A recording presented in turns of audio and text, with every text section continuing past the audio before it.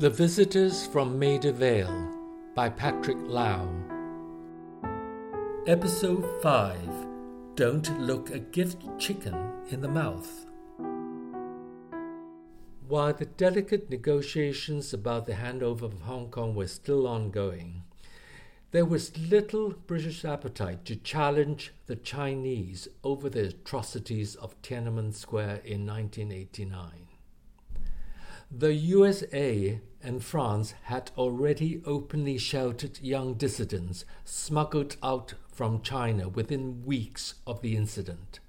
Britain decided to play poker instead. And I'm sure my two visitors from Maida Vale had got themselves inadvertently involved in some small way in this political game. That first official interview, with the dim sum lunch, the taxi, and apparent civility, was followed by about half a dozen more over the next few weeks. I can only describe the difference in their demeanour on returning home from those subsequent meetings.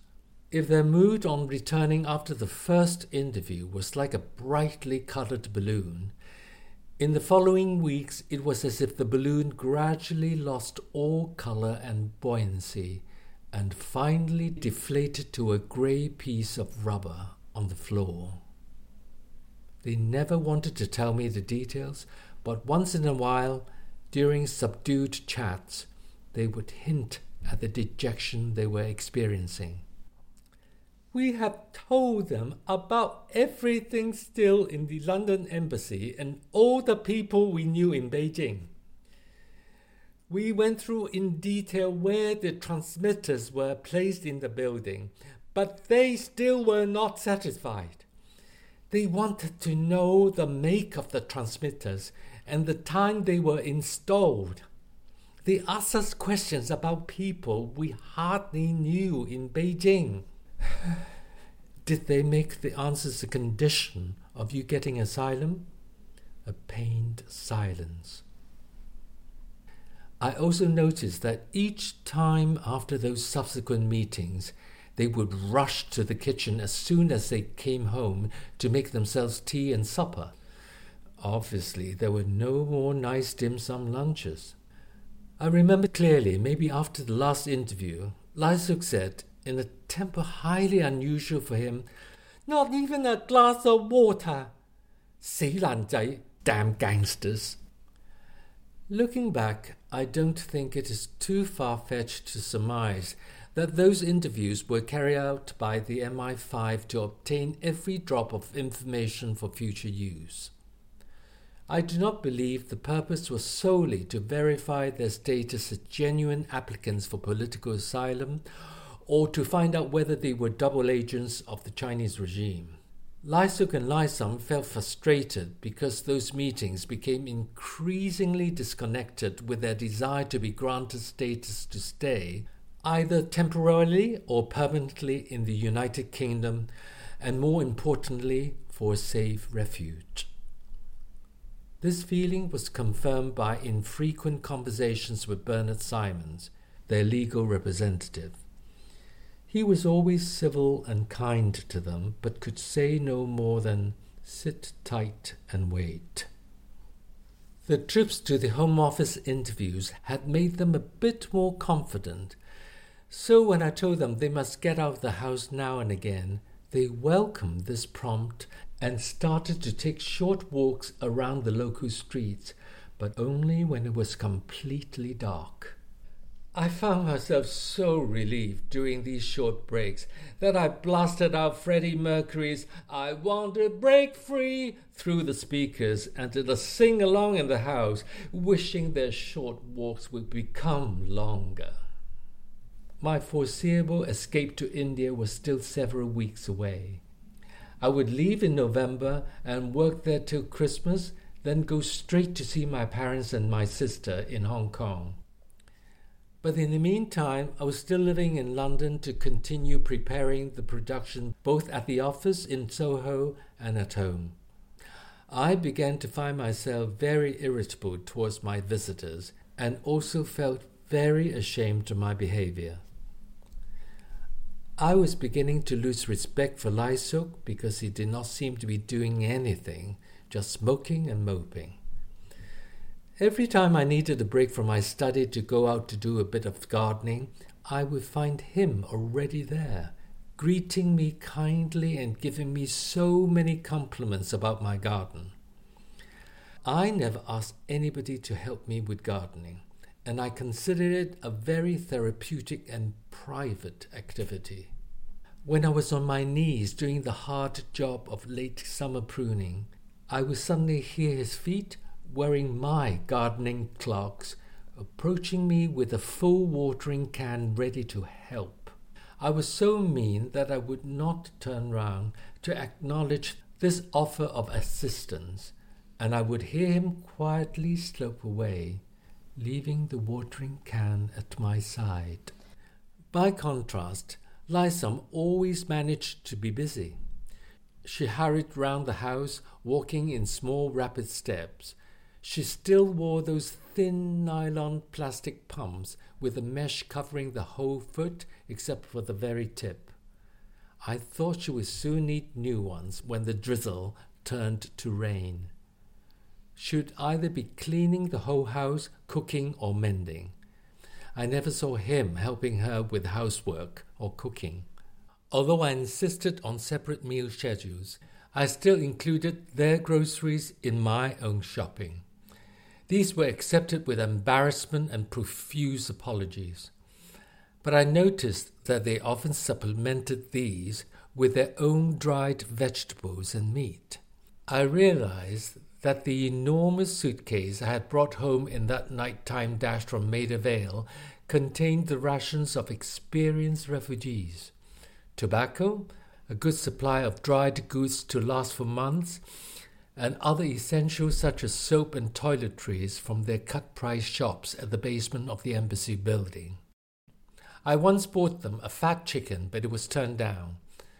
The gift had crossed the line from basic sustenance to luxury. I insisted, and we left it in the fridge to see who would win the argument.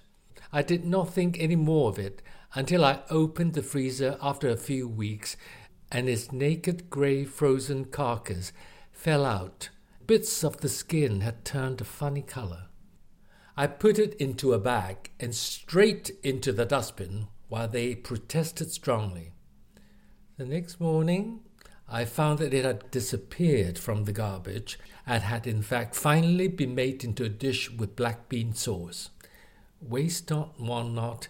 Before it was a luxury, but now could not be wasted.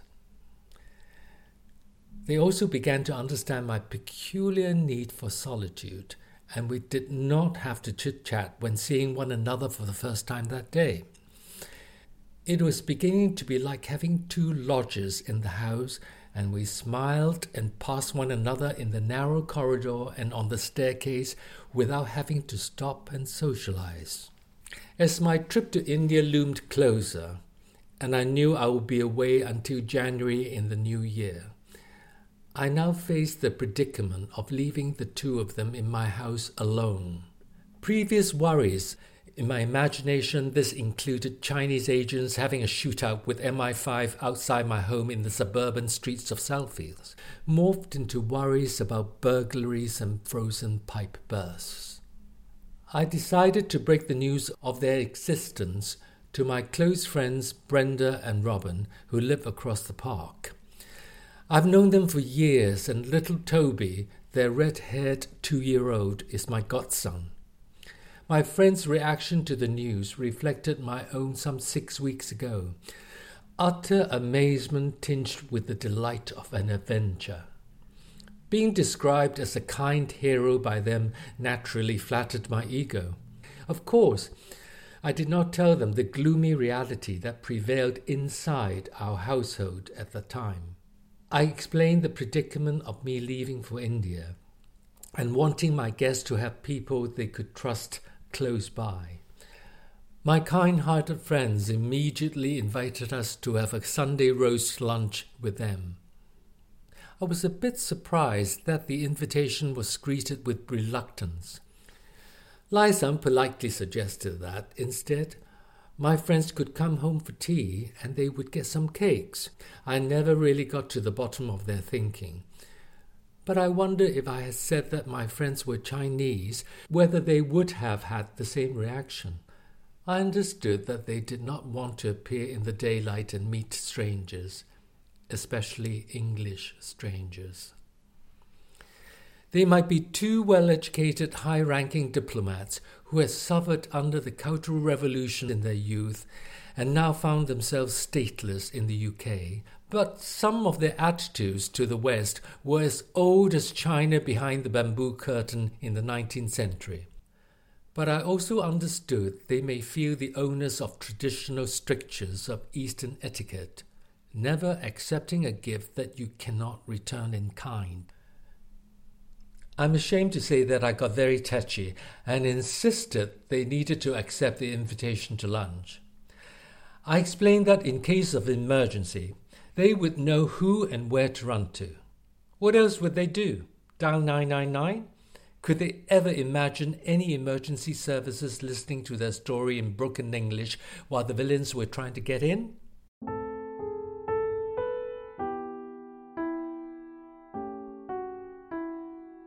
The day of the Sunday lunch came later in July. It was a strange feeling as I locked my front door to realize that it was the first time since we went to the barber's that we left the house as a threesome. I'd already told them I would not be driving us as it was just a healthy 25 minutes walk away.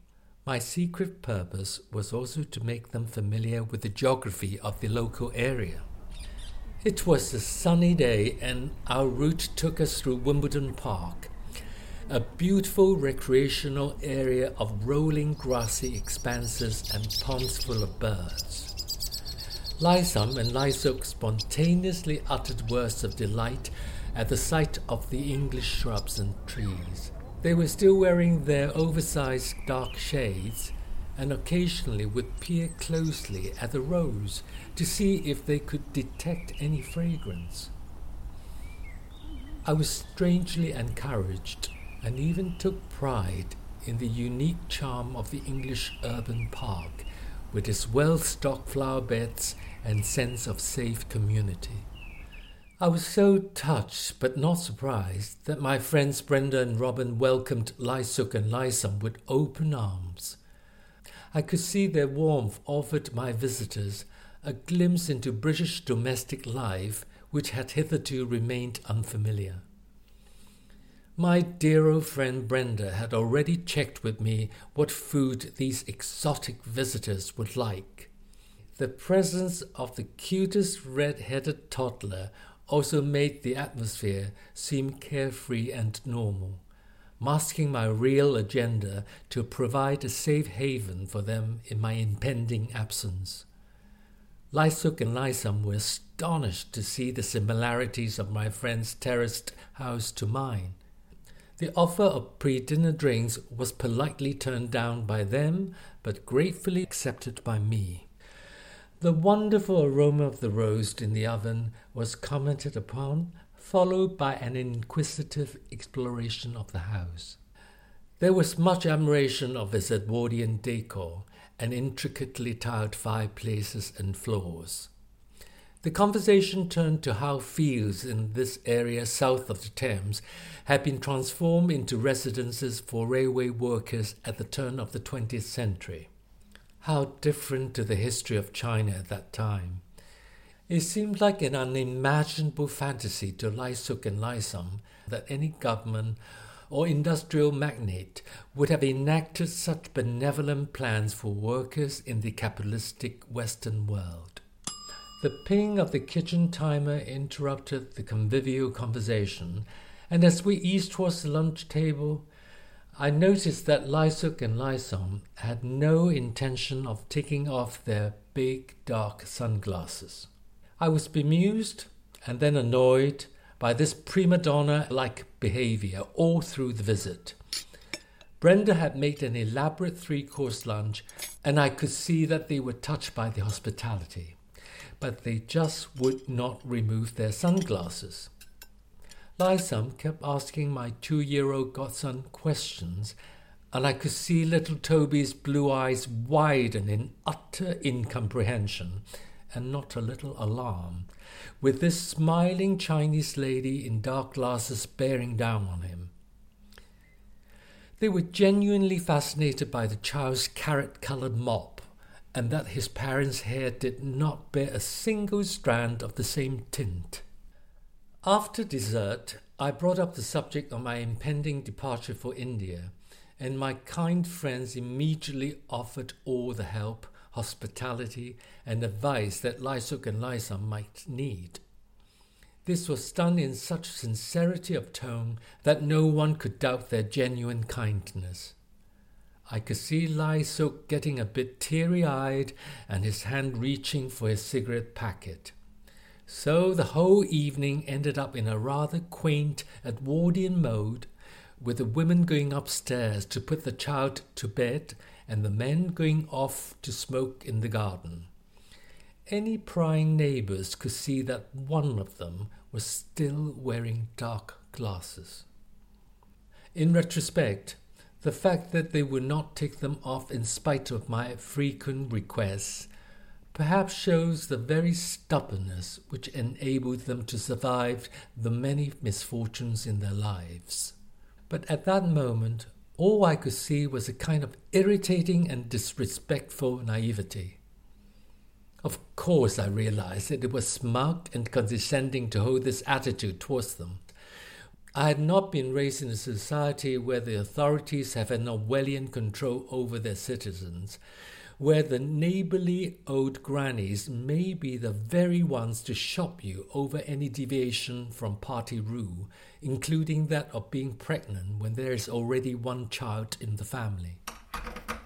On the morning of August the 4th, the clatter of the metal post flap on my door announced the arrival of 2 small brown envelopes.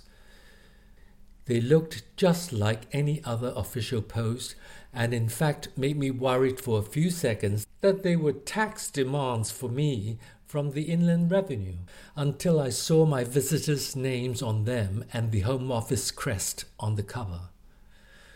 I handed the envelopes to Lysuk, saying very little. "So," I asked after a while, "we are now refugees." He said those words without much emotion, and she just kept studying the letters over and over. There was the strangest atmosphere in that room. Something so important and ultimately almost monumental in their lives was greeted with a kind of muted diffidence. I felt the same. It was odd to read those 2 identical printed letters with just their names, their dates of birth, their reference numbers, and the official signature in almost indecipherable handwriting. It was obviously a standard Home Office communique from the Croydon office to all applicants granted refugee status. My visitors had been granted leave to remain in the United Kingdom until, the following was handwritten, 3rd of August 1993. They were also instructed to keep the letter carefully, as the letter says, as your authority to remain in the UK. Shortly before the end of your 4 years leave to remain, you can apply for indefinite leave to remain. You must now register with the police. Please take this letter to your local police station as soon as possible. All 3 of us sat in the now smoke-filled dining room with the unspoken question, what now?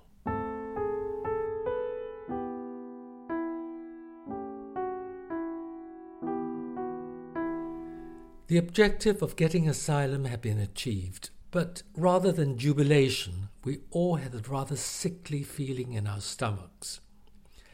My immediate inner thought was that Lysuk and Lysam could not possibly expect to be staying at my house for another 5 months, let alone 4 years, when they would be allowed to apply for citizenship.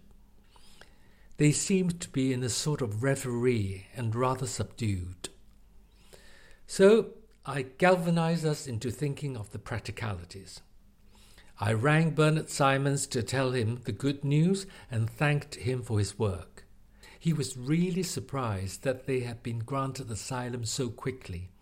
He asked whether we had told their daughter and son-in-law in Japan and then faxed them the all-important Home Office letters regarding their parents' status. Then I had to look up the Wandsworth telephone directory to see where the main police station was, as I like to think, rightly or wrongly, that the smaller station would not have the right stamp for our purpose. It turned out to be so routine that everything we did that day felt like an anticlimax. We also rang their niece Becky in Hong Kong. She sounded relieved, but did not mention anything about what needed to happen next. This began to worry me a great deal all through our trip to the travel document section of the Home Office at Croydon. Lai Suk and Lai Sum agreed with me that we should try to get everything legit and then sit down and think about what our future might be. They said they would like to try and get their permitted travel documents in case they might need to flee again. It shocked and saddened me that, even now, their insecurity and fear had not left them. It was odd to be in that vast building of bureaucracy at the Home Office in Croydon. This is where those 2 letters granting them asylum in the UK had been sent from, and now, less than a day later, we were back to try to get documents for them to get out of the country. We went to a photo booth to get their ID pictures and then found the right section. After a long time waiting for our turn at the Special Requirements section, we produced the letters and explained that they would like to apply for travel documents. A few questions and much form-filling ensued, and then the young woman behind the window produced 2 documents with blue covers. These were smaller than a regular passport, but with the same UK crest embossed on them, together with another word, refugee. £50, please. A shocking price, I thought. They were surprised by this demand for money on their first day of freedom. I was mean enough to say, this is the price of democracy. It would be fair to describe the period that followed as the start of the levels of purgatory.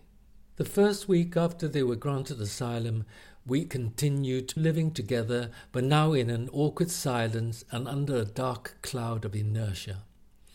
A voice in my head was constantly demanding, what happens next? We went to the housing department of Wandsworth Council with every single document we could lay our hands on. After hours of soul-destroying waiting, the woman at the desk called us forward. She asked how long they had been staying in Wandsworth. I had already explained this to her and shown her the letters and documents indicating that these were refugees and defectors from the Chinese embassy in the wake of the Tiananmen Square massacre. Surely, madam, you must have heard that in the news only 2 months ago? They had been living in my house here in Wandsworth for 2 months. Sarcasm never went down well in these situations with life-hardened officials. You need to have been staying in the borough for at least 2 years in order to apply for housing. But they are refugees. I'm not a relative. I should be asking them to leave my house soon. Immediately I turned to my visitors and reassured them in Cantonese. Gong Dai Wa means that's not true. Sorry, these are the rules. Subsequent calls to the Citizen Advice Bureau produced the same results. We approached the British Refugee Council, which was mentioned in the Home Office letter as a potential source of help. But the kind voice at the other end of the phone said that they could only help with refugees who had been sheltering in government safe houses and had no other roof over their heads. I thought they would really look after us. After all, we cooperated and gave them all we knew. Well, they gave you both asylum in almost record time. But they are not interested in us. My Chinese visitors from Maida Vale thought that their work and connection in technology and trade before their defection would bring in offers of work from the British government as a package together with asylum. They genuinely thought that their status as diplomats, Class 1, would mean that they would be given special treatment once they had been accepted as refugees. Instead of which, they instantly became anonymous and without importance. I think even after just 1 week as refugees, there were voices in their heads which screamed, "What have we done?" The Visitors from Maida Vale by Patrick Lau was produced by Mukti Jain Campion, and it's a Culturewise production. In the final episode, Patrick discovers that his house has been burgled and his guests are having secret meetings with a mysterious Englishman. But why?